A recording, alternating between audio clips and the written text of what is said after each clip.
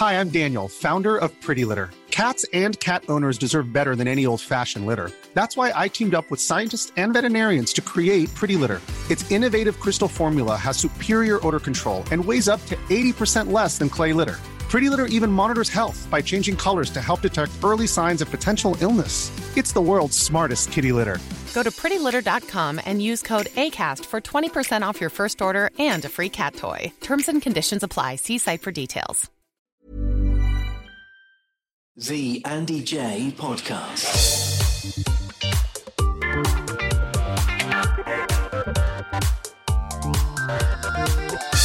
The Andy J Podcast. The Andy J Podcast.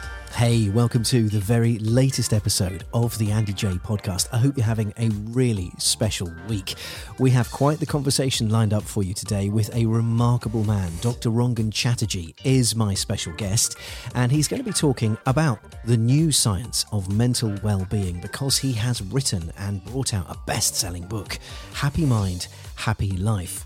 Now, coming up in this really decent length conversation, we're nearly 90 minutes in this one, Rangan is going to be giving you tools, tips, advice and suggestions on how to have a clear and happy mind. And he'll be calling on influences and experiences from his own life to be able to share how he's done this.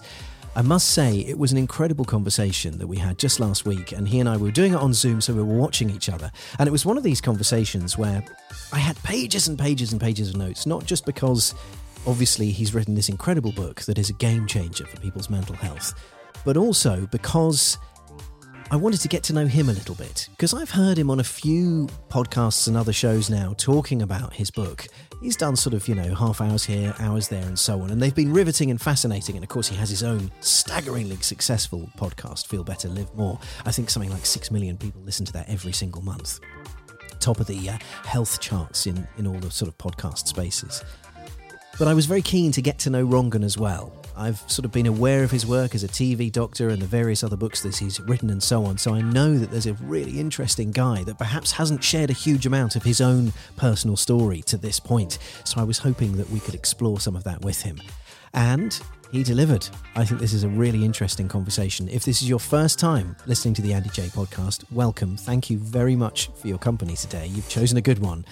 We have so many incredible conversations in our back catalogue. As you can see, we're well over 100 episodes in now, and some of the chats we've had are just amazing. If mental health and well-being are your jam, because that might be one of the reasons why you've come to this episode, then I can also direct you to episodes with the likes of Joe Wicks.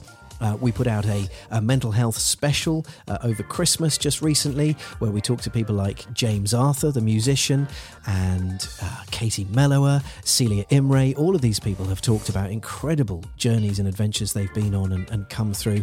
And of course, Matt Haig is a classic example, and Terry White, the sensational writer. So we have lots and lots of amazing names, and that's just people I'm thinking of off the top of my head. If you have a little scroll through our previous episodes, I hope and think you'll find lots and lots more to delight, entertain, and perhaps inspire you.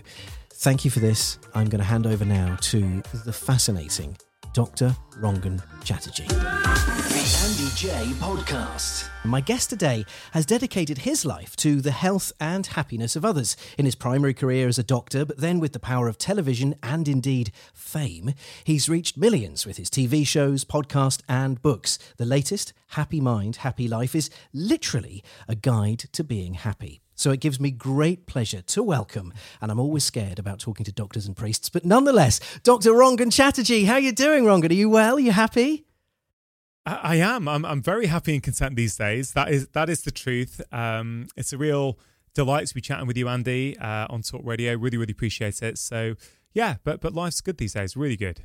This is lovely to hear. Now, of course, we're going to be delving into the book. I have read it. In fact, I have almost used it like a guide myself over the last few weeks that I've had it with me. It's obviously now out to the public. I was lucky enough to get sent one of these early ones, so I've had a chance to live with it for a little while. So, of course, we're going to be discussing this in depth if that's comfortable with you. But I'm also mindful that you have done the circuit recently. You know, you've been on the CEO and the high performance shows and all the rest of it. So lots and lots of people have heard the background to this book. So I was hoping that whilst we will discuss the book, we could also kind of dive into you a little bit as well, because you've had a fascinating life from your upbringing through to your success and your fame and all the various different things that have happened to you. I'd love to explore, well, you as much as the book, if that's okay. Yeah, you ask away. I mean, I think that's very much actually in keeping with this book, because this is the book, when you look at all 5 of mine, where I've been the most raw and open and I guess honest.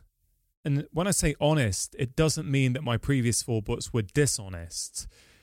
What I mean is that we've all got parts of ourselves within ourselves that we hide away, that we almost lock up and we don't present to the outside world. And I found that by, understanding those parts that you might have previously felt ashamed of, or, you don't want to share with people, by actually being open and honest and actually writing about my perceived insecurities and struggles in life in my new book, it seems to have really struck a chord with people. Like, it connects you to people in a way that just giving expert advice doesn't, because I think when we realize that the author or the person we're talking to has been through the same struggles or similar struggles, I think it just makes us feel better that actually we're all imperfect humans doing the best that we can. And so that was a big moment for me, a really big step to actually share these parts. And I think the book's all the better because of it. So ask away.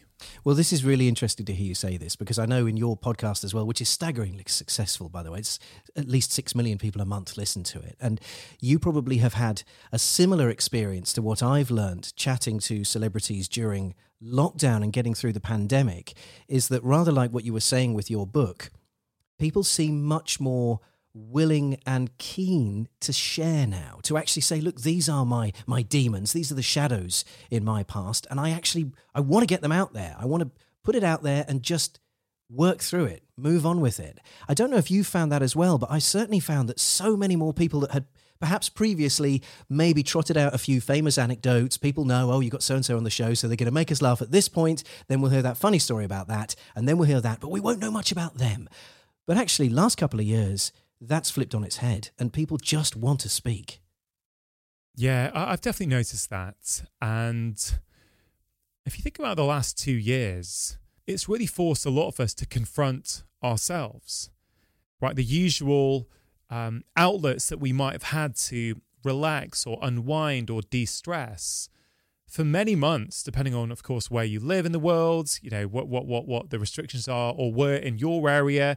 Of course, it's going to be different, but the truth is, for many of us, we had to, sit with ourselves and actually kind of sit with anxieties and stresses, not be able to go out to the bar with your buddies to unwind or whatever. And actually, I thought early on in that period, I once spoke to Gabor Mate about this on my podcast, and I said to him, I'm not entirely sure that this has brought up anything new for anyone the last 2 years, but what I think it's done is stress test our systems.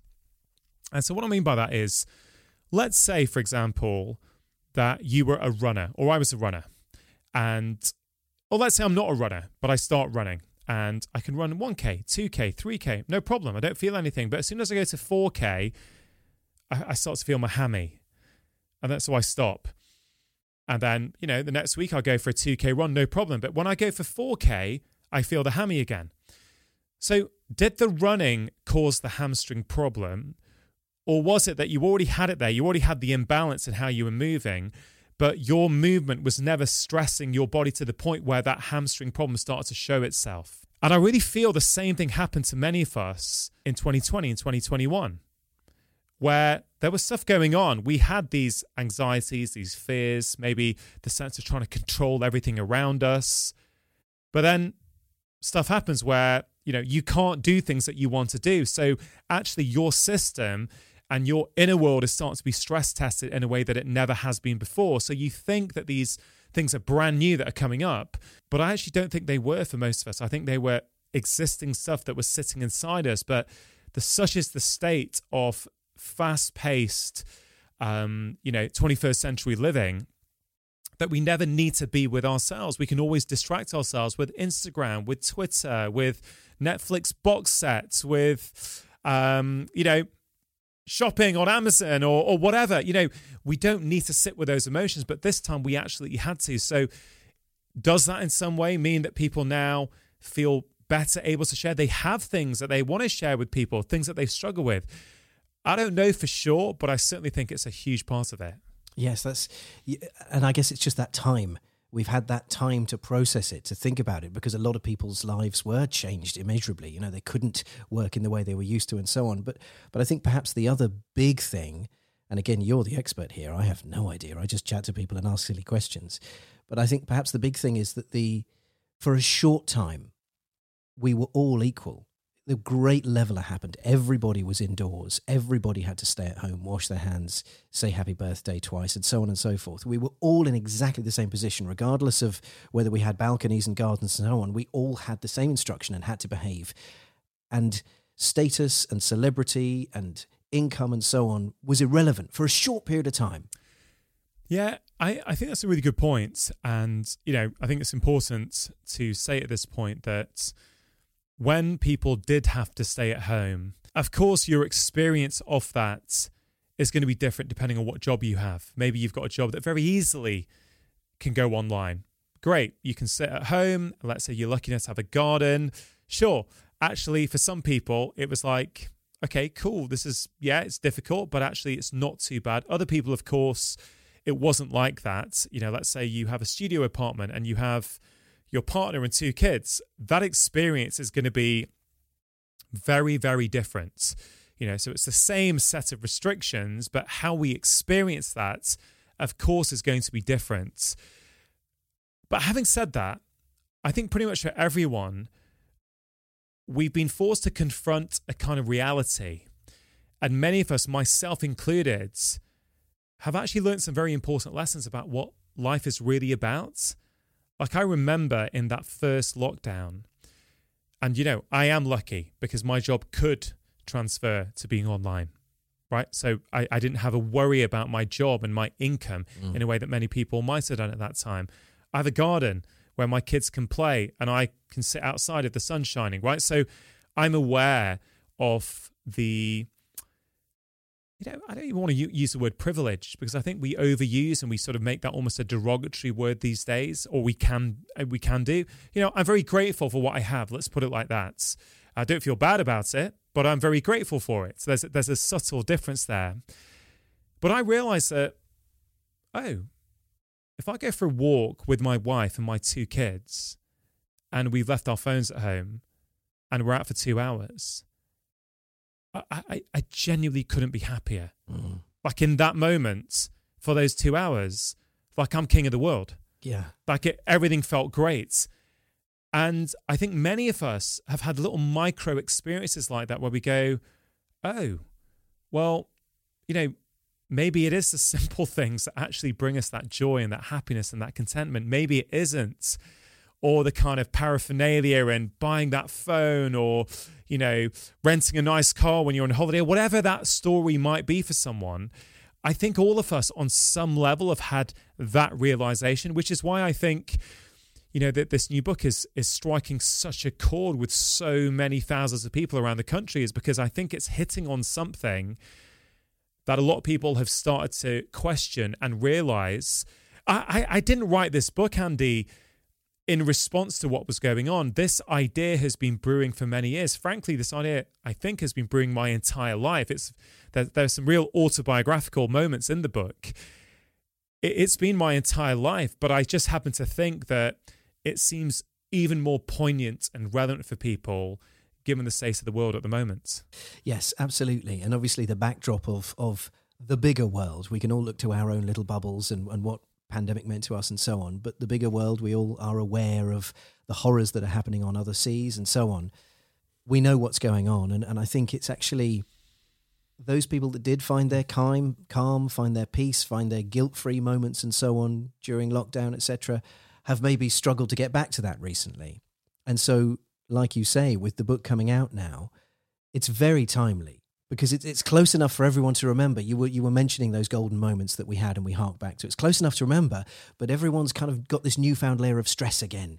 There's tension in the air. We're aware of it, not just because of what we're seeing on the news, but in general, there is a fizz of tension around. I'm feeling it. I'm sure lots of people are. So for people, because you're such a trusted source, it's not just because you're a doctor and because we're familiar with you on the television, but we know that it comes from a place of goodness. So for people to see that you're bringing out a book here, which is ultimately designed for that core happiness, which I'm sure we'll get into, there'll be people that see this and they'll just be relieved. They'll see the title of the book, they'll read some reviews and so on, and they'll be like, oh, thank goodness, because I can get back to where I've always wanted to be. Those moments of happiness that I had, I can get that again because I know it's going to contain easy tools and it's not going to test me, because I'm very aware of what you've done in your career, and you never sort of put people out on a limb. You never say, okay, well, you will achieve certain things provided, and here is a very difficult carrot for you to eat. You always say, here's some simple things. Let's do some breathing, or let's pick up the phone and have a quick conversation, or go and play a game of pool, or whatever it might be. These aren't challenging, difficult things. Have a 5-minute walk and so on. Yeah. So people are going to know that your book is full of can-dos rather than this is going to be too hard. Yeah, that's, I especially when writing about a topic like happiness, which I absolutely want to get into with you and define what I mean by that, because I think that's a term that you can say it to 10 different people and they'll come up with 10 different interpretations of what that term means to them. But what I've realized throughout my career, but especially whilst researching this book, is that happiness is a skill. It's a skill that we can practice, we can cultivate, we can develop, we can get better at that skill once we know what to practice. But the problem is that we're not taught what to practice. I wasn't taught it as a child. I wasn't taught it at school. I wasn't taught it by my parents. I certainly was not taught it by society. In fact, I would argue that for most of us, society gives us the wrong ideas about happiness and sends us down the wrong track to confusing success with happiness. They can overlap, but they're usually, for most people, separate things.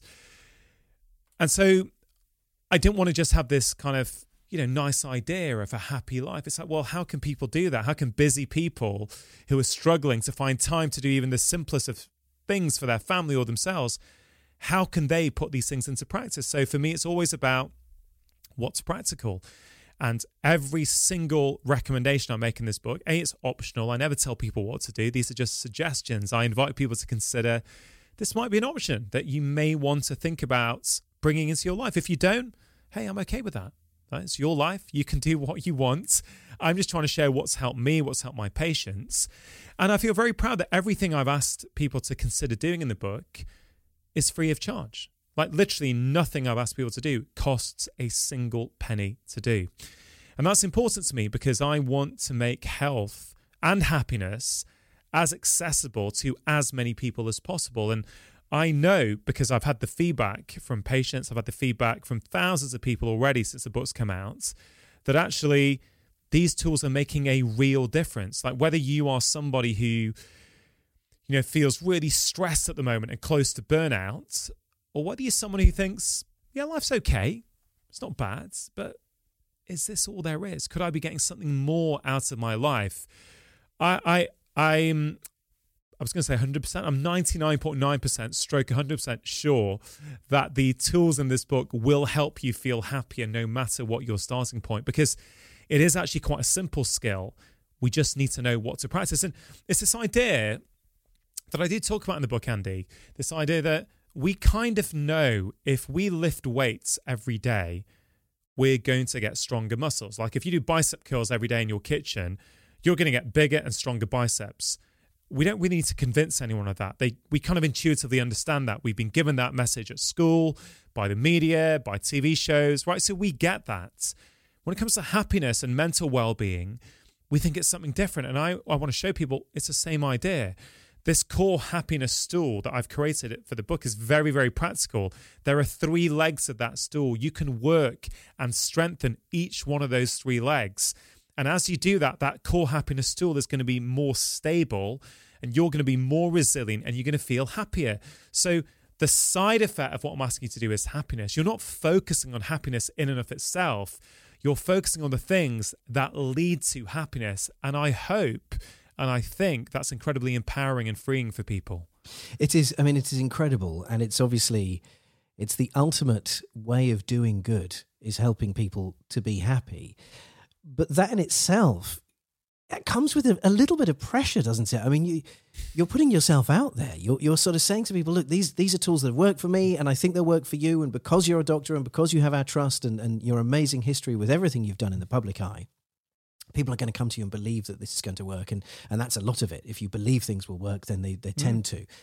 But it does put some pressure on you, doesn't it? I mean, just to look at it from the other side for a second, it's amazing what you're doing, but also you're putting a big weight on your shoulders. You're almost becoming Dr. Happy. You know what I mean? I don't feel it. Okay. I don't feel it, Andy. And that's, I think, one of the reasons I feel so good these days.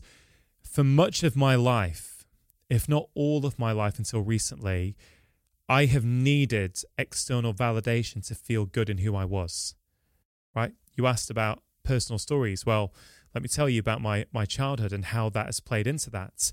My parents were immigrants to the UK in the 1960s and the 1970s. So in the 1960s, the National Health Service has a shortage of doctors. So they actively go and recruit doctors from countries like India. My dad was one of those doctors. So Dad comes to the UK with nothing. And, you know, the carrot there is, you know, a better life for him, his family, and his family back home. Right? So Dad works really, really hard. He faces discrimination. There's all kinds of problems, of which Dad never, ever complained about until literally he was on his deathbed and he shared this stuff with me. But he faced, you know, it was a real struggle. And I sort of shared Dad's story in chapter 1 of the book. And Dad got this idea of success and happiness wrong, like I think most of us do. We think it's the same thing. Dad chased success and he got it, but it killed him. Like, he worked so hard, he killed himself working.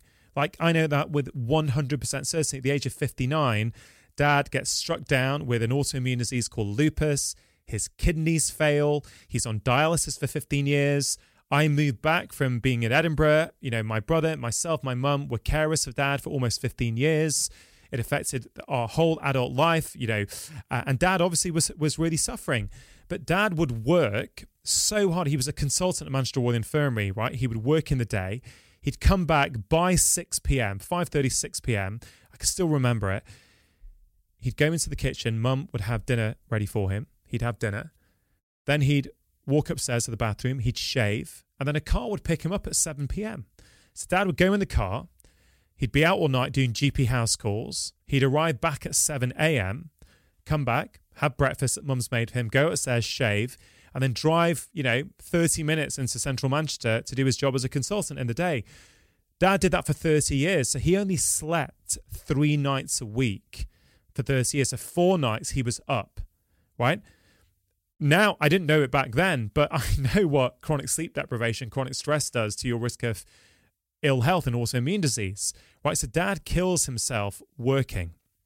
And I think many of us are doing the same thing. We are literally killing ourselves trying to get to this point where actually, we've got enough money for this. We've got, stability here. We've got that.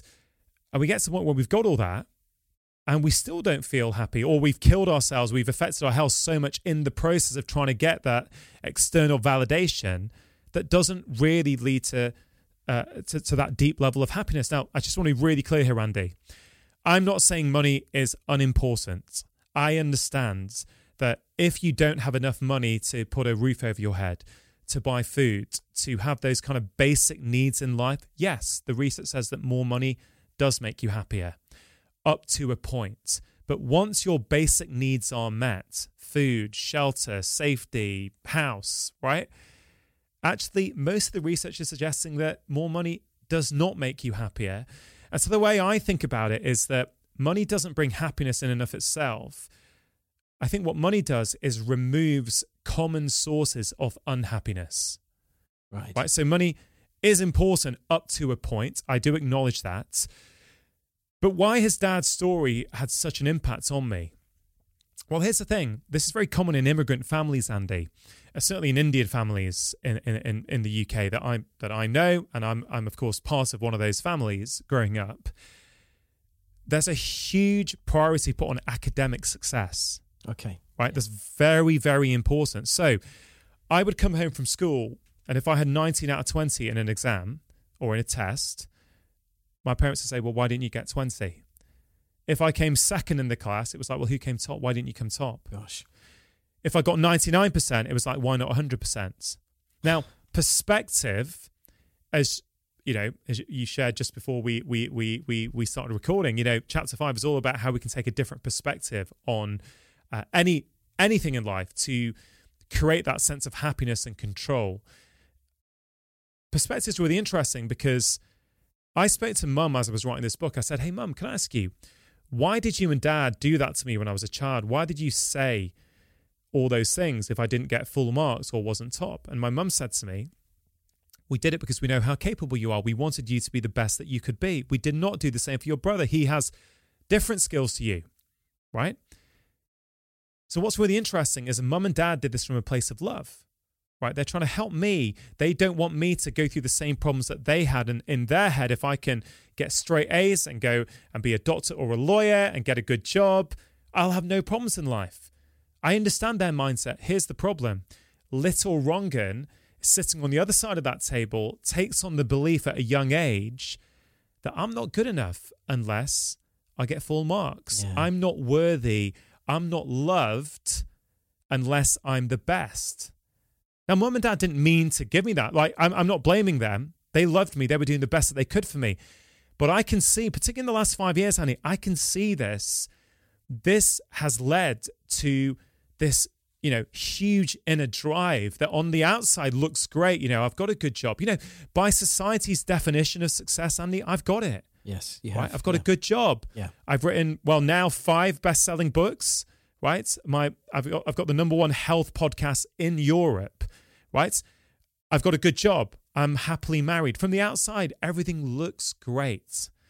But I can tell you, until recently, I didn't feel that content in who I was.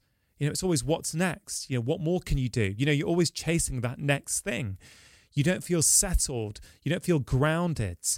And as I've understood where that's come from, and I've taken steps to unpick it, because you can change this stuff. That's a beautiful thing. You can change all of this. These things are not fixed. That's why when at the start of this interview, you asked me, how do I feel? So I feel really good. Right. Like I really feel good. You said, oh, there's a pressure on you of being Dr. Happy. No, I don't feel the pressure, mate. In a way, I used to. If this book had come out 3 years ago, I would have felt a pressure. I would have been feeling, well, I hope people like it, right?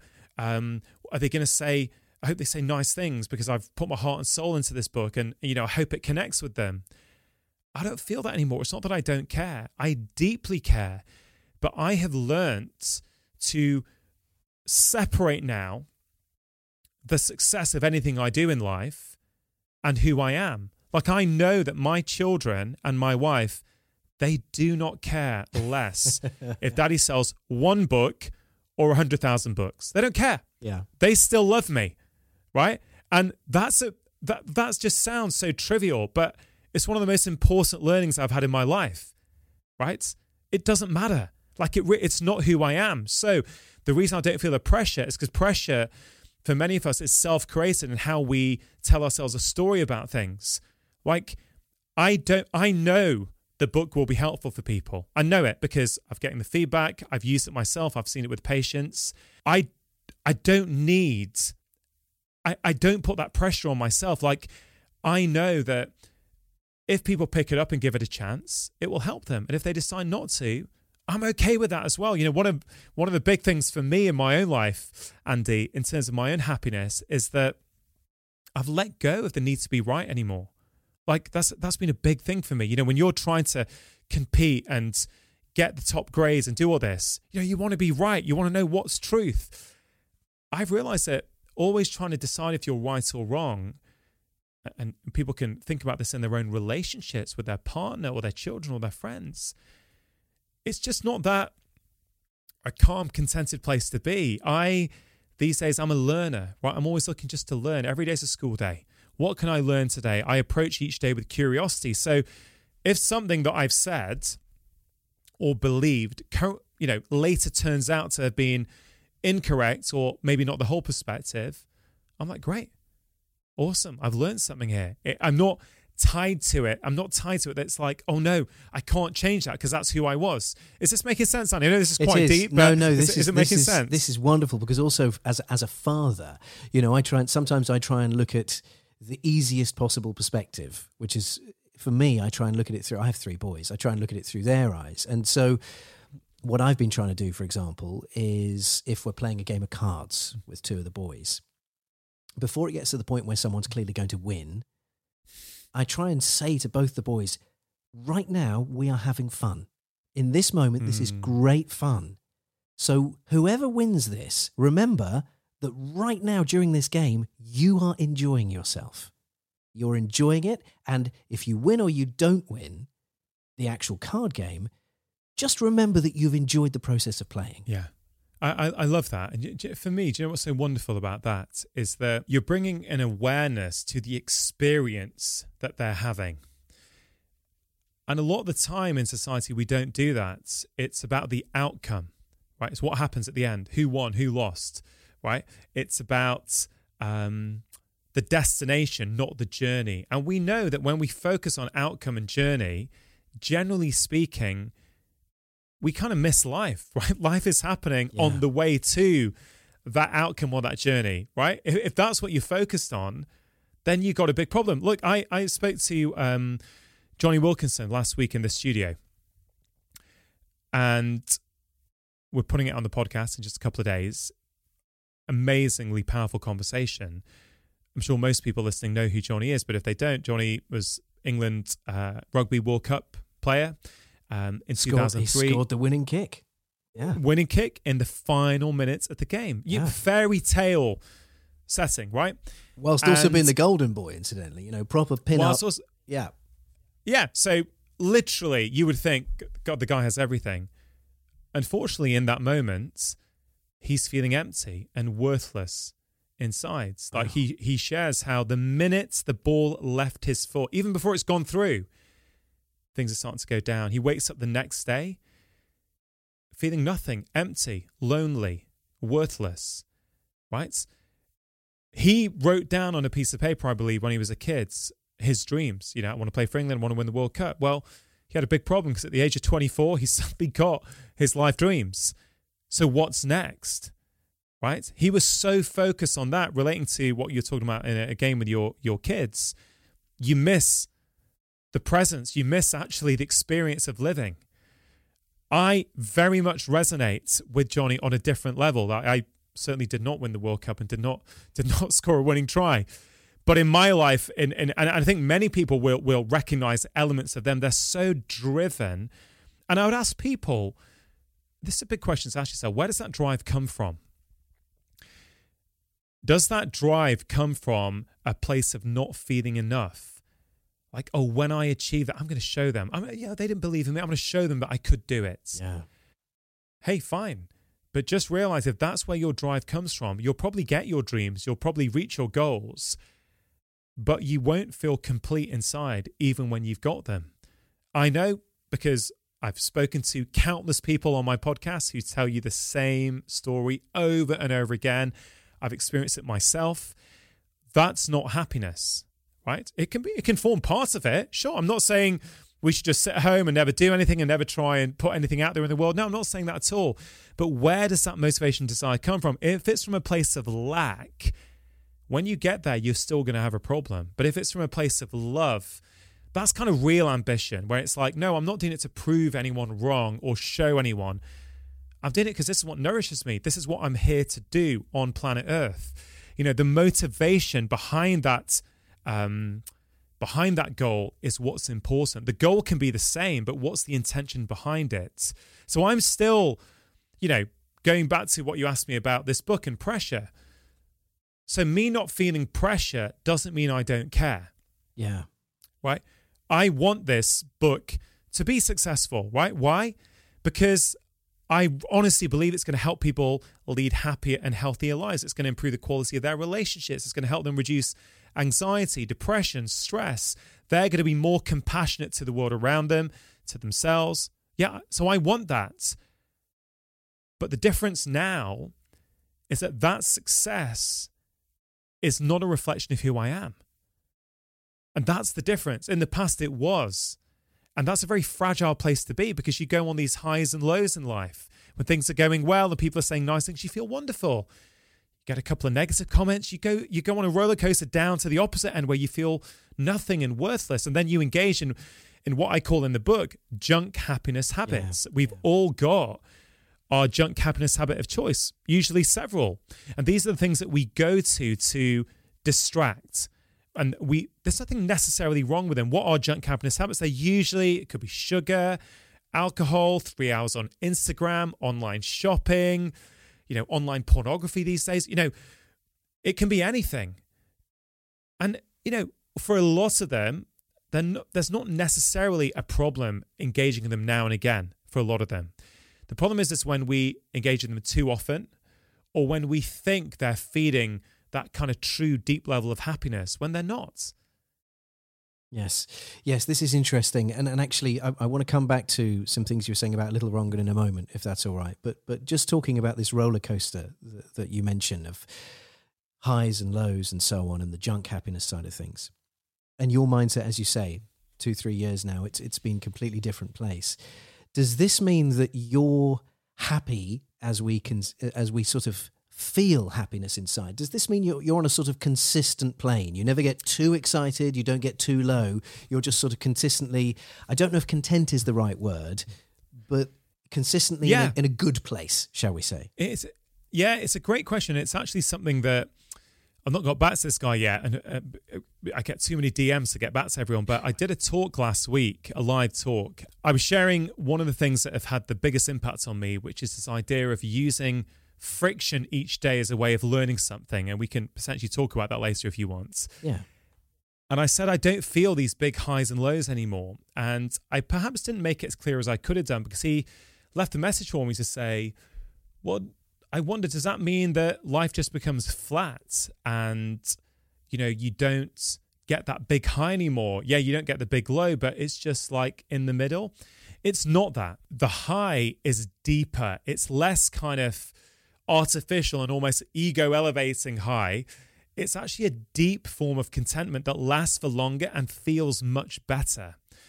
But also you don't go into you still can feel good, right? You can still feel really joyful and contented, but it's never that.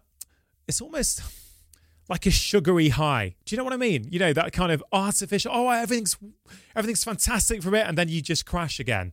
It's not that. So I feel I have, and this is this wider concept of happiness. What is happiness? Well, when I say core happiness, because I think core happiness is what all humans deep down want. Core happiness has 3 elements to it, right? Alignment, contentment, and control. Alignment is basically when the person who you are inside, like the person who really is you and the person who you are being out there in the world, are one and the same. So basically when your inner values and your external actions start to match up, that's when you are living in alignment. That's one of the legs that you can work on this sort of idea of core happiness. The second leg is contentment. What are the things that you do in your life that make you feel calm, content? What are the things that give you a sense of peace with your life and your decisions? That's that second element, contentment. And the third leg of this stool is control. Now, I thought long and hard, Andy, about using the word control because I think control is also, like happiness, a word that can be easily misinterpreted. And this is not about controlling the world, because the world is inherently uncontrollable. We're seeing that at the moment, right? We're seeing that over the last 2 years. Things are going to happen whether you want them to or not. Sure. This is about what things can you do regularly that give you a sense of control over the world, even though you're not actually controlling things. And I really think that this is a very complete model. I think we can all apply that core happiness model on these 3 components to every aspect of our life and figure out why certain things truly nourish our happiness and other things actually take us away from our happiness. And I spent a lot of time trying to come out and kind of put all the pieces together because I wanted people to have a practical tool that they could put in their back pocket and take around with them in their life and go, oh, I get it. When I do this, I feel more aligned. that's why I always sleep better afterwards and I feel good and my relationships are better because, I see why. Oh, I get it. When I do that at work, or, let's say you value honesty. That's what you really deeply value. You value being honest and being kind to other people. And then at work, let's say someone's been a bit dishonest to get a promotion or to kind of, reduce how much someone else did to try and take the credit for something. Sure, in the moment, they might impress their boss. They might get a raise or whatever, get the plaudits. But you can't hide from yourself. When you're lying in bed at night, you know what you've done. Yeah. Right? You're not aligned with who you truly are. You've kind of been a bit dishonest to get ahead. That will start to weaken your core happiness bit by bit, week after week. That's why, you need to go on a binge one weekend, whether it's with sugar or booze or something. You need to compensate for that discomfort you feel because you're not living in a way that you truly want to. And actually, these concepts sound quite deep. They can be very deep, but they're also very simple and practical.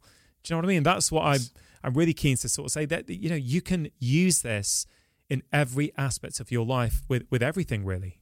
Yes, I mean, since reading the book and becoming familiar with the terminology and the stool that you repeatedly come back to and the three legs of it, I have found myself almost naturally when I've been having a thought or in a conversation or speaking to my team or whatever it might be, I have found myself going, oh, this one is alignment and this one is control because I'm now feeling okay because I've, if I'm out of control with something, yeah, I can shift this. If I can make this little change, then I feel okay with it, whatever happens, because I've done my bit in terms of the control. And what I love about that, and that's so gratifying to hear, because this is the problem with the term happiness. It just feels like this kind of, it's like a mirage. One day I might be happy when everything sort of lines up for me and people start treating me a certain way, the world around me is a certain way. Yeah, I'm going to be happy then. And what I think you've just beautifully demonstrated there is that when you understand happiness, what the key components are, you go, oh, I get it. It just puts words and actions to this kind of thing that we all deep down want, but we don't know how to get. Yeah. Hello, I'm Amber. I work with the team that bring you this show and the Driven Chat podcast. And we love that you're listening. It would be really cool if you could just chuck us 5 stars, subscribe, and tell your friends. Thank you. The Andy J Podcast. Yes, absolutely. And it's also that elimination of those two key phrases, I'll be happy when and I'll be happy if. Because actually, if you're going to wait for something or if this circumstance has to happen or whatever, then you're just going to be endlessly chasing something. Yeah. And look, real practical example, I show up, for this interview with you, which I'm really excited we're doing. And you ask me, are you happy?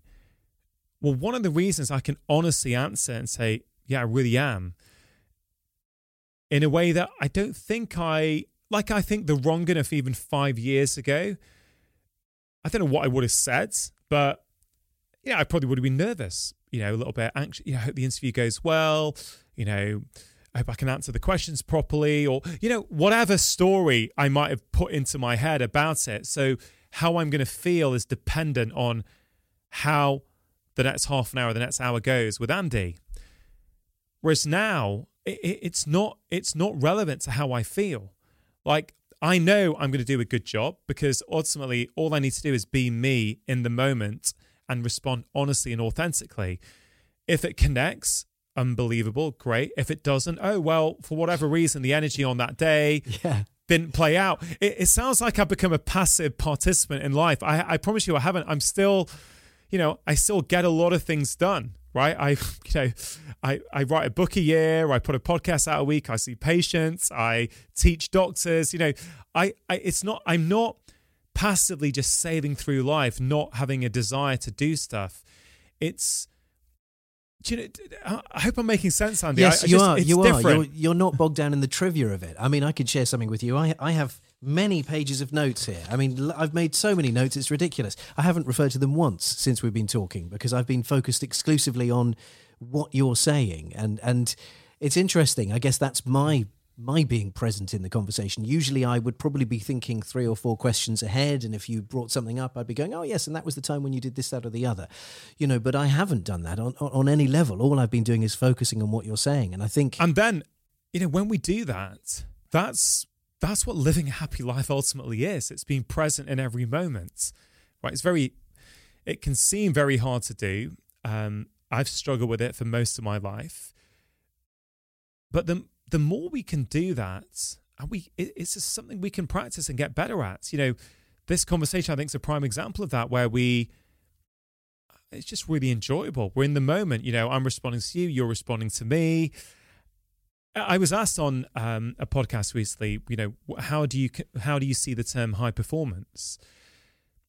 And if I was asked that question about 10 years ago, it would have very much been through the lens of work success that I would have answered it.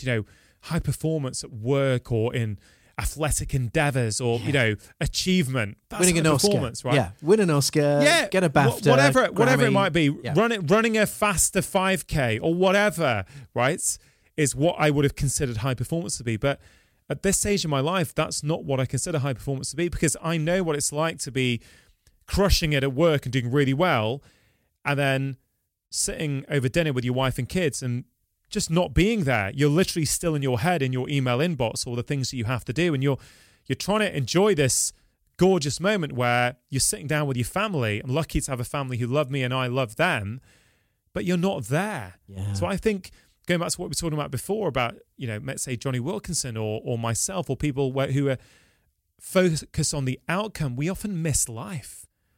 And it's those little moments, those day-to-day moments in life that actually truly make us happy. So for me these days, high performance is, and I'm not perfect, this is something I'm trying to get better at, and I am much better at than I was. And hopefully if we have a conversation in a few years' time, I'll be like, yeah, I'm even better now than I was. But it's, can I be fully engaged and present in every moment? When I'm at work, can I be engaged and present with my work?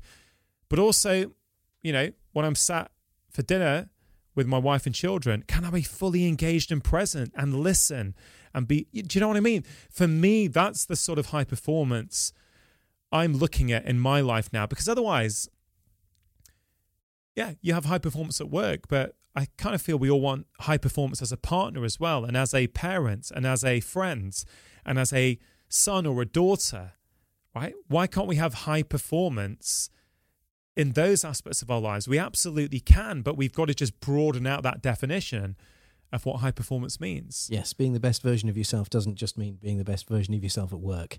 It's as a dad, as a partner, as a brother, as a son, and so on. Yeah. And Andy, going back to success v happiness, which I think is one of the big myths we have to try and help people understand, that they're not the same thing. For most of us, they can, some people, sure, they get it. But often we work so hard, we chase these dreams that we think are going to make us happy, and the cost of doing that is that we neglect the most important things in our life. There will be people listening to this right now, Andy, who will be reflecting, going, yeah, that's probably me. Yeah, I'm probably doing that. So that's okay. Don't feel bad, right? It's never too late to change. And that's why I think this core happiness stool, the 3 components, are so important, because I don't know if you've seen this a lot on social media over the last few years. I certainly have, that it's not about meaning or that we shouldn't be chasing happiness. We should be chasing meaning. Okay. I don't know if you've heard that before. I've certainly seen it on my feed quite a lot. They're saying that happiness is the wrong goal. It's actually all about meaning. And I thought, okay, that's interesting. I think meaning is important, but how does that play into happiness? And then I looked at it through the lens of my core happiness stool. And I thought, well, if this is a complete model, Rangan, then you should be able to answer it through this lens. Otherwise, it's not. And I need to do better and actually come up with a model that does hold true. And it comes down to alignment, because meaning, I think, is an important ingredient for happiness, but it's not happiness in and of itself. So a simple example, you could love your job and it could give you a deep sense of meaning and purpose. And you could love the business you run or the job you're in and what that does for the world around you. Great. So you might have that alignment leg of the stool nailed in terms of your work. But then you could be working so hard, even though you've got meaning and purpose, that you never spend any time with your partner or your children. So it's, on one hand, yes, you've got that meaning and purpose, but on the other hand, you're neglecting some really, really important relationships that we know are fundamental to how we feel about ourselves. Relationships are, without question from the research, the number one factor in how happy you're going to be in your life. Nothing comes close to relationships, good quality relationships. So I think it's just really interesting to think about these things and go, we need to look at it in a rounded way: alignment, contentment, and control. And also meaning, I think, is, what is meaning? Well, something that gives you a sense of meaning or purpose is kind of when you're living in alignment with your values. It's alignment, right? Let's say you love your job, right? And it gives you a deep sense of pleasure and meaning. Well, I would argue that's because you're aligned. In that moment, the person who you are wanting to be and the person you are actually being are one and the same. Your values and your actions are starting to match up. I think that is a life of meaning. So I like reflecting on this stuff. I hope people can see themselves in these stories, because it's really not that difficult, I don't think, once you understand it. What I find really, really fascinating talking to you about this as well, Rangan, is that you and I, we are virtually the same age. We're both 1977. You're August, I'm September. So we couldn't be much closer in terms of the time we entered this crazy planet.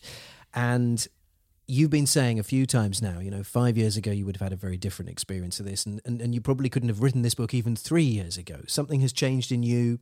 There's been a temperature change in the way you've seen the world. And it's funny, I've always imagined from little, and we'll talk about, I do want to talk about little Rangan, because I think, you've had some fascinating lessons that are now apparent as to why. We often kind of realise why something happened to us after the fact. And we'll come back to that if that's okay. But I've always kind of imagined being 44, 45 as being really old. You know what I mean? The little me has thought of those ages, thought, God, you're an old man at that stage, right? You're decades into a career. You've got a mortgage. You've got kids. But also, and this is something that people kept telling me when I was growing up, yeah, but you've got wisdom. When you're older, you've lived a bit. And you've probably only been able to get to this point because, for this very reason, you've lived a bit now. You know what I mean? You've had some highs, you've had some lows, you've been through some huge challenges with your father, of course, and those 15 years by his bedside, with your own son when he was 6 months old, which I'd like to discuss as well, if you're cool with that. You've had some experiences which have been real explosions in your life that have forced you to reset and reframe. And these aren't things that you can do at 20 years old, and they're not things you can do at 30. But in this sweet spot we're in right now, of this kind of not quite mid-40s, but almost there, you've had enough life experience, enough life baggage to be able to unpack it properly and go, so doing this equals that, and that means that, and these things all kind of fit together. The jigsaw starts to make more sense, doesn't it? I think you're right. I think you do need a certain level of life experience, or to chase the wrong things for a while to realise that, that doesn't kind of make you happy. That doesn't leave a sense of joy and contentment inside. I think you're definitely right there. I do think about this a lot because, like you, I've got young kids, and I think about this idea that, well, it's kind of adversity in life that's kind of forged who I am, and I've learnt the big lessons in life through that adversity. But as a parent, of course, you don't really want your kids to go through adversity, even though part of you knows that that's the only way you ever learn these kind of really important lessons, or that's one of the ways, I should say. So I think age has something to do with it, but I don't think it's the only thing. And the reason why I don't think it's the only thing is I talk a lot about one of the most powerful conversations I've ever had on my podcast, and that's with a lady called Dr. Edith Eger. Right, yes. So Edith Eger, I don't know if you heard this conversation about a year and a half ago. It was remarkable, unbelievable lady. My goodness. I was not the same person after that conversation as I was before it. I had that conversation remotely in this room as I'm talking to you now. I remember coming in, having it, leaving the studio going, my whole perspective on life had changed. And why was that? Well, when I spoke to Edith, she was 93 years old. When she was 16, right, she was growing up in Eastern Europe, and I think that night she had a date with her boyfriend, so she was quite excited, and she was trying to think, what dress is she going to wear? And they got a knock on the door, and her parents, her and her sister, got put on a train to Auschwitz concentration camp. Within 2 hours of getting there, both her parents are murdered. And one of the first things she has to do is she gets asked to dance for some of the senior prison guards. Yeah. And one of the things she said to me was, Rangan, I never forget the very last thing my mum said to me, which was, Edith, never ever forget, nobody can take from you the contents that you put inside your mind. And so she said to me, when I was dancing, I wasn't dancing in Auschwitz. In my mind, I was dancing in Budapest Opera House. There was a full orchestra playing. There was a full house in front of me. I had this beautiful dress on. And I thought, okay, that is pretty incredible that you can, paint a different picture in your mind whilst you're in Auschwitz and your parents have just been murdered. So that was one of the first things she said to me that I still think about to this day.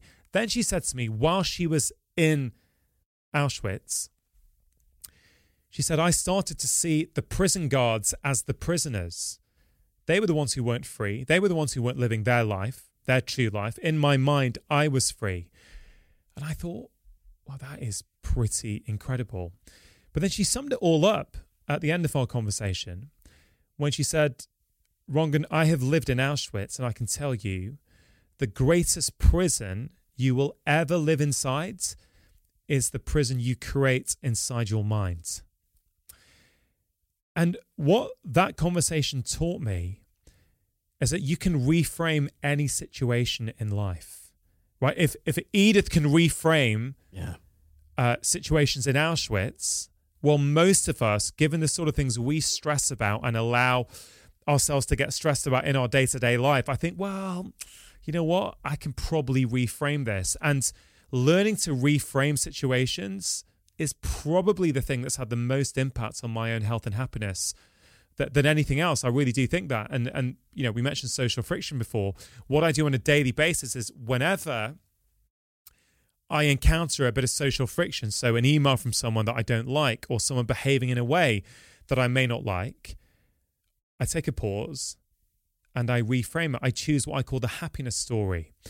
The phrase that really helps me is this phrase, if I were them, I'd be doing exactly the same thing.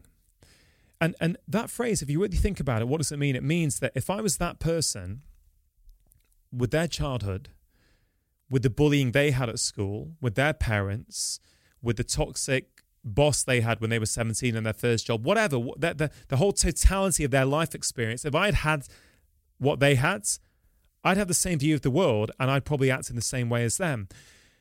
It's just what it leads to is a real compassionate place. You approach every interaction with compassion. It doesn't mean you agree with everything. It doesn't mean you like everything.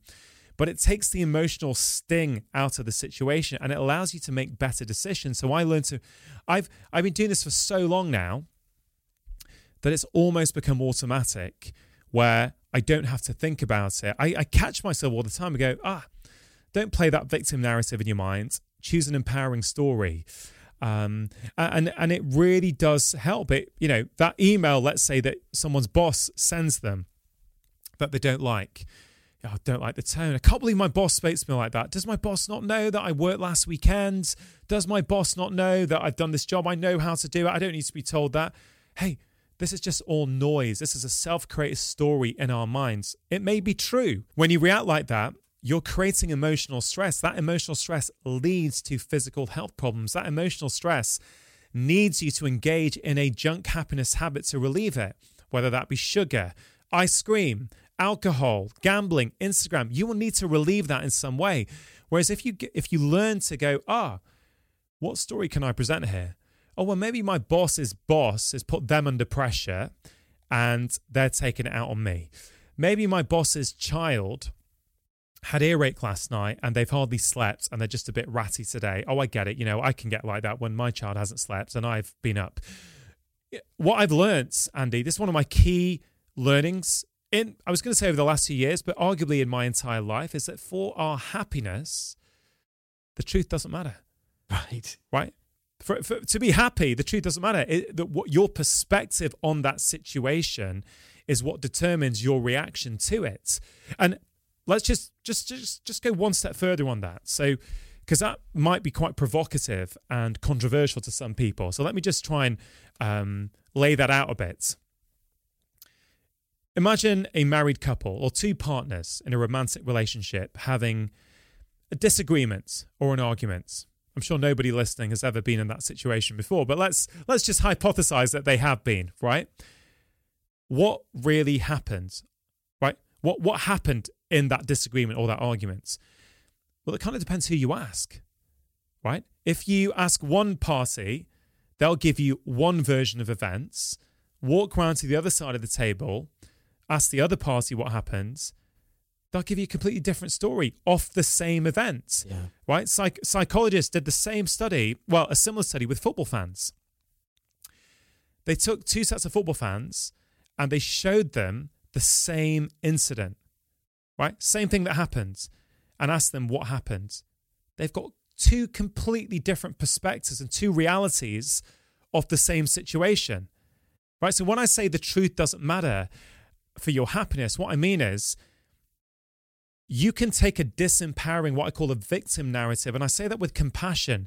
I've done that for much of my life. I certainly learnt to do that from my family, who I think would do that as well, right? So I'm not beating them up, I'm not beating myself up, but I learnt to do that. Oh, I can't believe that happened to me. Oh, I can't believe they did that. Man, they should know. Whatever story, which basically, what it basically does is say, I'm going to let the actions of other people influence my inner well-being, right? I will only be happy and content when people around me act in a certain way. Now, that's a very vulnerable place to be, because you are really dependent on things well outside your control in order for you to be happy. And I know this is pretty deep, Andy, but yeah, it is deep. But it's important, and it's not that hard. All you have to do is practice. We know the idea that if you lift that weight every day in the gym, you're going to get stronger. You practice reframing every day. So I say to people, I work out on the social gym every day, right? Every day is a school day. Whenever I get a bit of social friction, boom, I've got a learning opportunity. I can practice reframing it. You do that regularly enough and for long enough period of time, you will literally feel like a different person. Your shoulders will drop. People say to you, yeah, but then that makes it okay for people to behave in a certain way. No, it doesn't. But what it does, another way which might be helpful for people to think about it, if you get emotionally triggered and reactive to the actions of others, you don't make good decisions, right? You can think of your brain in two parts, right? Your rational brain, which is at the front, what we call the prefrontal cortex, and the emotional brain, right? This is a gross oversimplification of the brain, but in terms of making this point, I think it really works. When you're feeling calm and relaxed, that front part of your brain, the rational brain, we can make good decisions. We can assess things logically and rationally. We can make good quality decisions.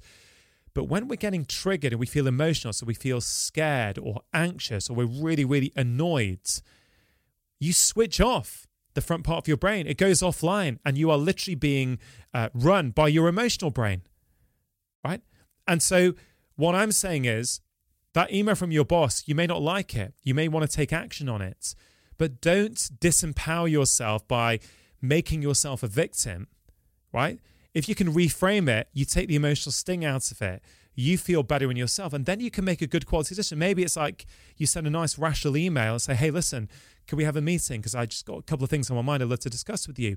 And instead of coming to it from a place of, I can't believe you sent me that email. Do you not, that never, we all know in our own relationships, if you try and address something from a place of feeling triggered or frustrated or annoyed, what happens? Right? It just leads to more triggering and annoyance and anger and fighting and arguing. But if you can maintain your calm. So I don't mean to keep going on this point, but I guess why I'm so passionate about it, Andy, is because I honestly feel, having done it myself, and I can see with clarity now how for much of my life I took on a victim narrative, which frankly didn't help me. And this is one of the big reasons why I feel so calm and content these days, is because my inner well-being is really not that dependent anymore on the actions of other people. I can cultivate it within myself, and that is something that all of us can do. And I've outlined in the book really simple ways on how people can do this. You have. It's a very powerful tool. And actually, it's very interesting to hear you speak so passionately about it, because I have my own little version of it that I actioned just the other day based on reading the book. And I don't usually share great personal stories on this show because it's about my guests, not about me. But for the purpose of demonstrating your technique, I will give you a little insight into my world. And that is, at university, I have many friends. We're all very close. We're all still buddies, except for one guy who's always had an issue with me. I won't give his name out or anything like that, but he's always had a problem with me. And as a result, he has gone out of his way to try and make sure I'm excluded from certain things. And every now and again, once or twice a year, I'll find out that there's been a meal or a party or something where everyone's been invited except me because he's been the organizer. And every now and again, someone will step up and try and make sure I'm there and so on. But nonetheless, and it's always hurt me. I've never understood it. Now, we have something coming up, big friend's birthday coming up, and I found out that once again, he's arranged a pre-meal for a bunch of my friends, and then they'll go on to the party afterwards. And with your book in mind, I thought to myself, well, hang on, here we go again. This bloke has done it again, and here I am. And then I started thinking about his perspective, and it reminded me, I was thinking, well, why? Why does he have such an issue with me? Because actually I have done my level best throughout my life to be honest, kind, and decent. Those are key values for me. And I remember that actually at the very end of my university, I moved in with a good friend of mine who was dating this guy, and he treated her like garbage. And she asked me, as the man in her life who wasn't romantically linked to her, to speak to him. So I took him out for a beer and I said, this isn't on. The way you're behaving, the cheating, the language you're using around her, the way you're making her feel, it's not on. You're being a bad human being. Stop it. It's just not cool. And he didn't react brilliantly to that. And that's that. And then I thought to myself, well, hang on a sec. Here we are 20 years later. She's still going to these parties. They've become friends now. But I'm the one being excluded. And actually, it's because I remind him of a time when he was an absolute jerk.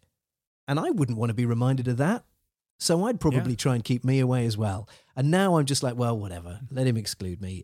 I'll still see my mates who are my mates. Yeah. I mean, first of all, Andy, thank you for sharing that. That's such a good real life example that I think so many people will resonate with. And I love the way you for many years being frustrated, getting annoyed. Why is he doing this? Never understood it. Never understood it. And that leads to another, an extra couple of beers to unwind that or whatever, might happen as a consequence of feeling that way. But this is a great start, I would say. And, if you can take that emotional sting out of it, go, okay, I get it. I'm reminding him of the part. The next step might be you actually give him a call at some point and say, hey, listen, I'm not saying you should do this. I'm just offering you a possibility where you say, hey, listen, I've noticed this happens quite a lot. And, I get that there may be something going on at your side. It didn't used to make me feel good, but I'm pretty okay with it now. Do you fancy getting together and having a little chat? Because I'm sure it'll be easier for both of us if we can sort this out. I don't know. I don't know the ins and outs of it, but by not, when we're locked in that thing where we feel, I can't believe it, I don't know why he's done that. It's very hard to then take action that actually leads to anything. But, maybe this will be the start of actually making the peace and moving on, where in the future you guys are mates and hanging out and doing things together. Do you know what I mean? Who knows? Who knows? Yeah. That's not the point, but do you know what I mean? It's kind of, it changes things. Yes. But I mean, the key for me is that I've stopped caring. Okay, so he's not calling me up to invite me to these things. Oh, I actually don't care now. Because I realised that me being there probably reminds him of being a real and it's not about you. The other big realisation we have when we do this is like, oh, this has probably got nothing to do with me. This is probably, this friends, whatever. It's probably in his own head, the way he's feeling, and this is how it's playing out. That it's not about you, so you don't have to feel bad about it. It's like, it can't be the other way I think about it, it can't be nice for that person to live like that, to actively try and make sure, let's do it where Andy's not going to be there, right? How much energy is he expending to consistently do that? Do you know what I mean? Yeah. That can't be a nice place to be for him. Yeah. Well, anyway. So I move forward with love. We've talked far too much about me though, Rangan. This is conversation about you. No, I enjoyed hearing that. I really did. Oh, good. Well, that's more sharing than I've done on this show for about 100 episodes. So there we go. Let's talk about. So I've referenced Little Rangan a couple of times now. You've talked about this 99% wasn't good enough, but at the same time, you've also talked about when you were younger, watching your dad come home, have his dinner, have a shave, and then go out and do an all-nighter, come back, go straight back to work, only sleeping 3 nights a week.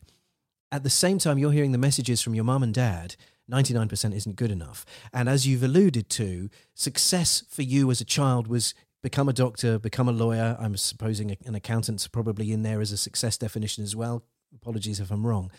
But you're striving to be a doctor, just like your dad, who you're watching exhaust himself week in, week out.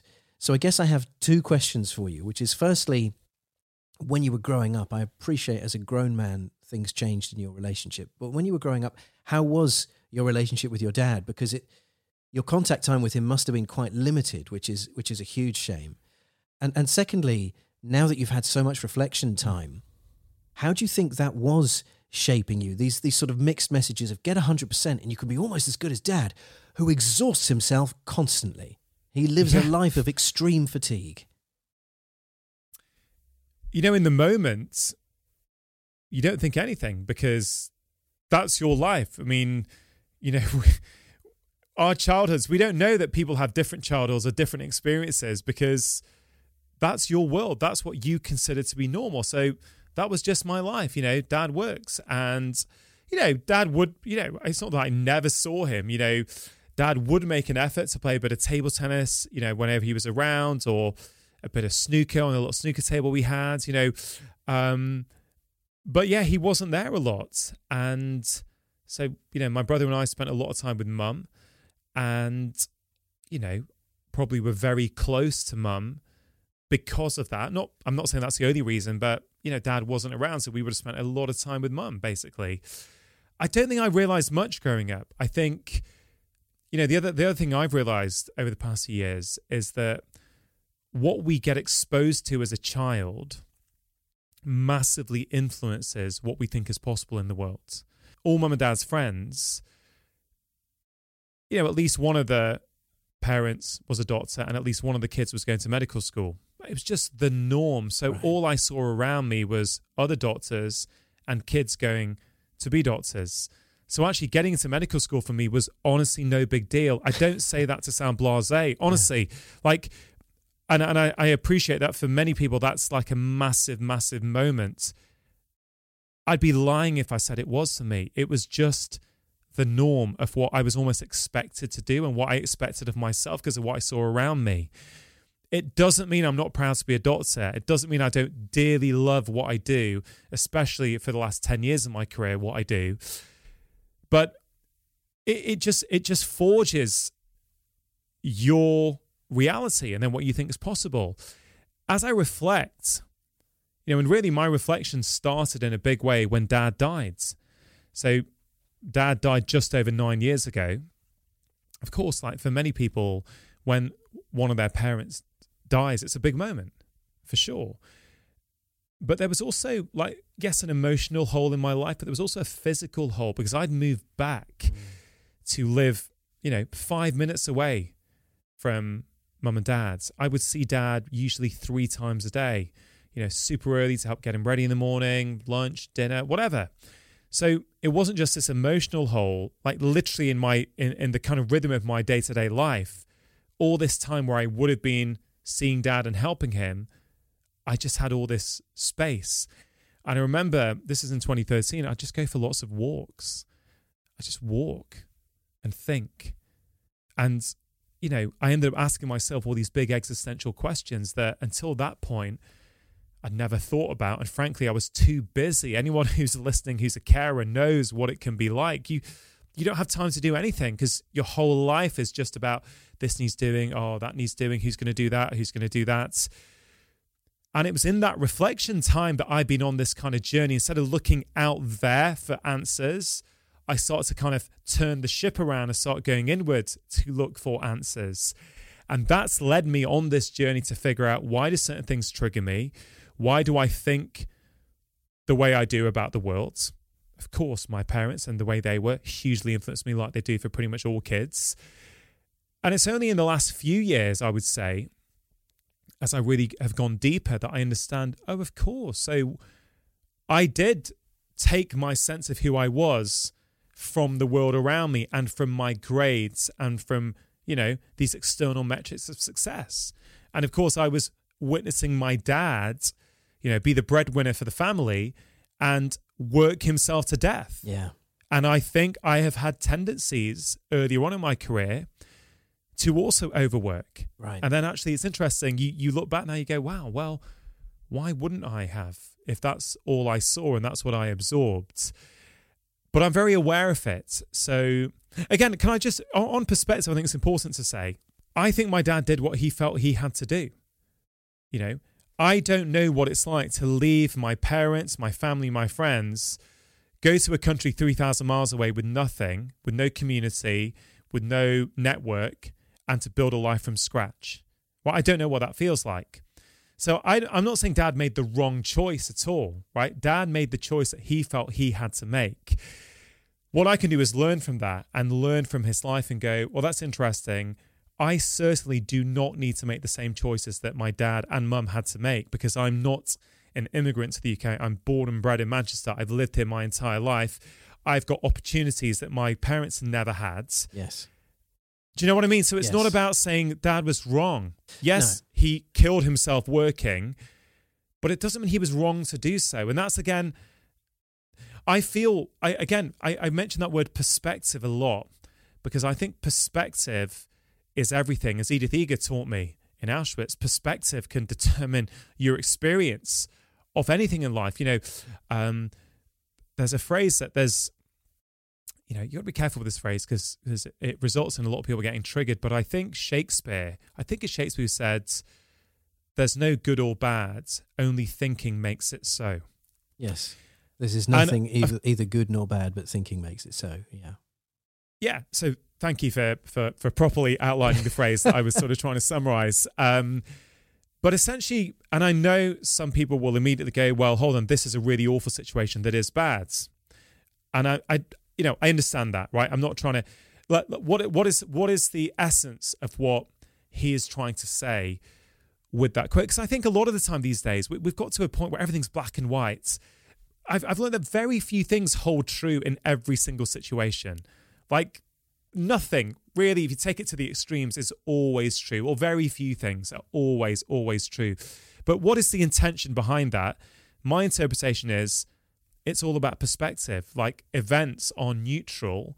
It's the spin we put on that event that determines whether it's actually stress-inducing or happiness-inducing. And this comes back to control, Rangan. You can control your reaction. So one of the few things you can do is you can choose how you're going to react. Yeah, and when you are in a position where that's a foreign concept, as it would have been for me certainly 10 years ago, I want to share with you that actually this is a trainable skill just like anything else. The reason you're good at brushing your teeth now, at whatever age you're at, is because you've been practicing for 2 or 4 minutes a day since you were maybe 3 years old, right? So you're pretty good at the skill. You know how to brush your teeth. I'm outstanding at it. I'm really good.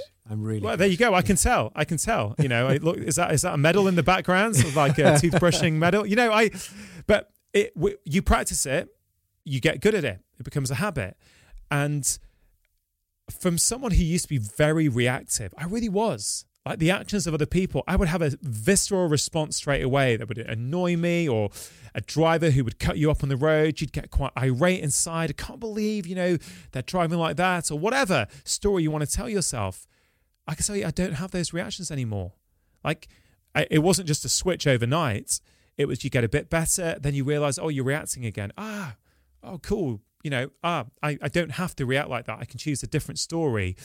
And over time, what happens is that space between the stimulus and your response, that space becomes bigger and bigger. Now, it's probably only a few milliseconds, but my perception of that space is I feel a lot of the time I've got all the time in the world now to choose my response to this. And it's with that choice that determines the outcome for me in my life. And, Viktor Frankl,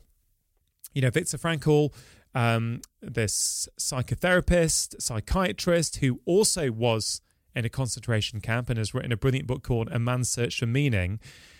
Again, he has a phrase which I don't want to butcher, and hopefully you can correct me if I get it wrong, but essentially it's between stimulus and response is a space. And it's something like that. In that space is our power to choose our response. And with that response comes our freedom. Right. And again, this is someone else who managed to get through Auschwitz. And of course, I appreciate there's a lot of luck in that, and not everyone was fortunate. I want to be really respectful about that. I think those guys would also say it wasn't there was a huge amount of luck as well in terms of the fact that they survived. But then they've also survived and not been destroyed by it. Right. And I think that's the key for me. It's the mindset of what they've learned and how they applied it in there. They chose a different response to the same stressor compared to many other people, right? And I don't think there's a more important skill to learn in life. And it's something I really try and do with my children and help them understand this. Because when you do that, you literally find that you are framing the world in a way that helps you and that doesn't enslave you. Do you know what I mean? Yes. And you mentioned adversity before, you mentioned a certain age. I just want to come back to that, Andy, because I think it's a really, really good point. I don't think I ever completed it. I mentioned Edith Eger, and she was doing that at the age of 16 or 17, right? When she was a teenager. So yeah, we're in our mid-40s. Let's call it early 40s, right? We're in our early 40s, yeah? Technically early 40s. And we're learning this stuff now, right? And I'm thinking, well, some people haven't learned this and they're in their 80s and 90s. I've got many elderly patients and I hear the voice inside their head and how they talk to themselves and how the narrative they tell themselves about life events often doesn't help them. I think, well, we're learning this now in our early 40s. Well, what if our children can learn this as teenagers? Yeah. Do you know what I mean? Maybe it doesn't have to be that you get to midlife or a certain stage in your life. Maybe some of these tools, not all of them, but maybe some of them, we can teach our kids. And I honestly feel, because I talk to my kids about this stuff, and, my son's 11, my daughter's 9. They get this stuff, right? They truly get it. Doesn't mean it's easy to apply the whole time. But like a few weeks ago, someone was being bullied, I think, my daughter heard about someone who was being bullied. It wasn't involving her, right? And I understand bullying is really toxic. It causes lots of problems for kids, their parents. There's a lot of emotions running high. I understand that. Of course, we should be doing everything we can to stop bullying. But I wasn't directly involved with the situation or with my kids. But what I said to her is, hey, how do you think that bully feels inside? Do you think that bully is a happy person? She goes, no, Daddy, I don't think so. They must be really unhappy to behave like that. And I thought, isn't that I hope, like all parents, I'm trying to do the best that I can, and I hope it plays out in the end, that it has helped them. But I think, well, for a 9-year-old girl to really understand that person acting in that way, they can't be happy and content. They must be a discontentment, an insecurity, something going on in their life that they're taking out on someone else.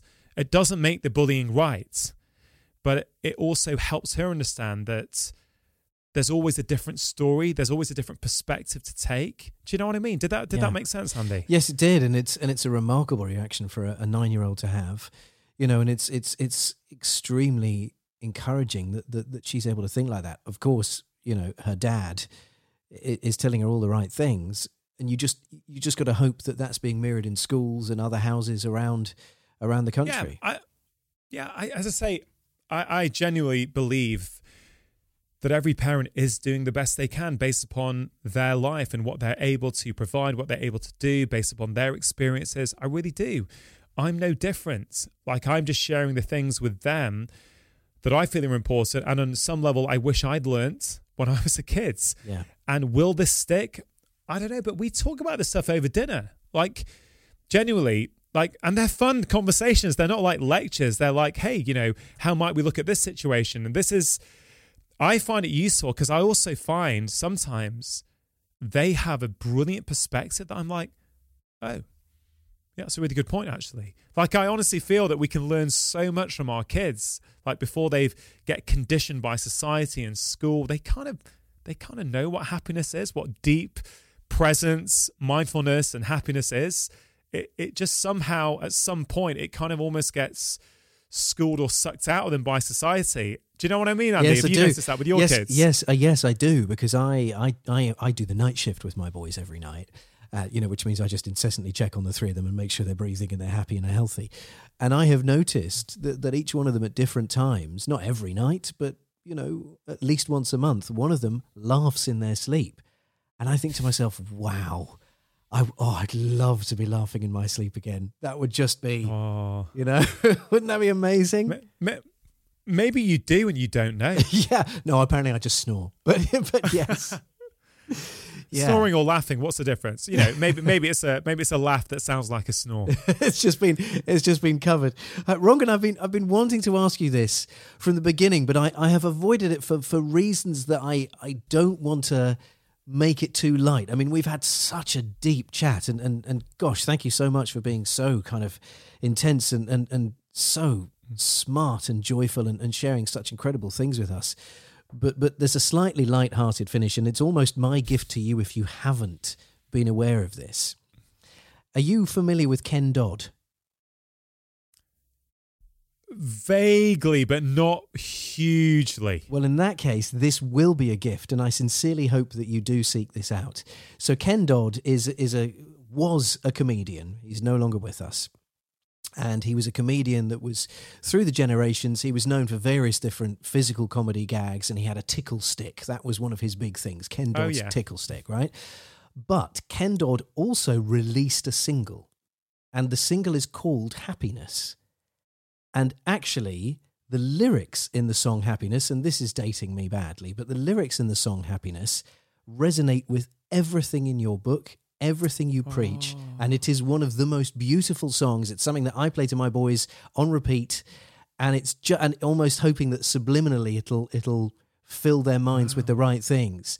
And one of the lyrics is, when you come to measure a man's success, don't count money, count happiness. And it's just wonderful. I know we've been quoting Shakespeare and various others and Frankel and so on, but actually I would encourage you the next time you're doing an interview with someone to quote Ken Dodd. Oh man, Andy, I love that. I'm gonna download the track straight after this conversation. I really am, because I love music, and I think the point you said there for me was really quite profound. These are just human truths, right? They're not like owned by anyone, right? It's by these great artists or poets or people who've been through great adversity. No, many people, as they go through life, have learnt the same truths about the human experience, that actually happiness is not about money. It's about the small things. It's about perspective. Different people from different generations are coming up with the same conclusions. And I think that's really, really, that's kind of really freeing and empowering. It's like, yes, I try to articulate it in the best way that I can in this book. Great. But I don't own these ideas, right? These are universal human ideas that have been written about in many different ways by many different people based upon their experiences of the world. And I think the more people who are trying to promote this kind of messaging, different people are going to resonate with different people's messaging. So I love that, that on one hand we're talking about Shakespeare and we're talking about Ken Dodd with the other hand. And I think, why not? No human is more important than anyone else. We've all got wisdom to share with people that we can learn from. So yeah, thank you for sharing that. And I'm definitely going to download that tonight. I think, whatever you think of the music, because it is an older song now, but it's still wonderful. It's got a horn section and it's got a full band going with it. But whatever you think of the tune, I think the words will really land with you in particular. Yeah. Let me know what you think, because I'd love to know. I will do. I'm going to do it. I'm going to play it with the kids tonight over dinner. I can't wait. 19 pages of notes I've got, Rangan. The only thing I've shared with you is Happiness by Ken Dodd. It's the most important one. It's the most important one. It is, as it happens. Yes, it is. It's a special thing. I hope you'll love it. I really do. I have really enjoyed our conversation. Thank you so much for your company. Oh, Andy, thanks for inviting me on the show. And I hope we get to meet in person at some point in the future. Me too. Let's make it happen. That would be wonderful. Good luck with the book. It is a triumph, and I suspect it is going to be top of the charts for a long, long time to come. Thank you. Appreciate it. The Andy J Podcast.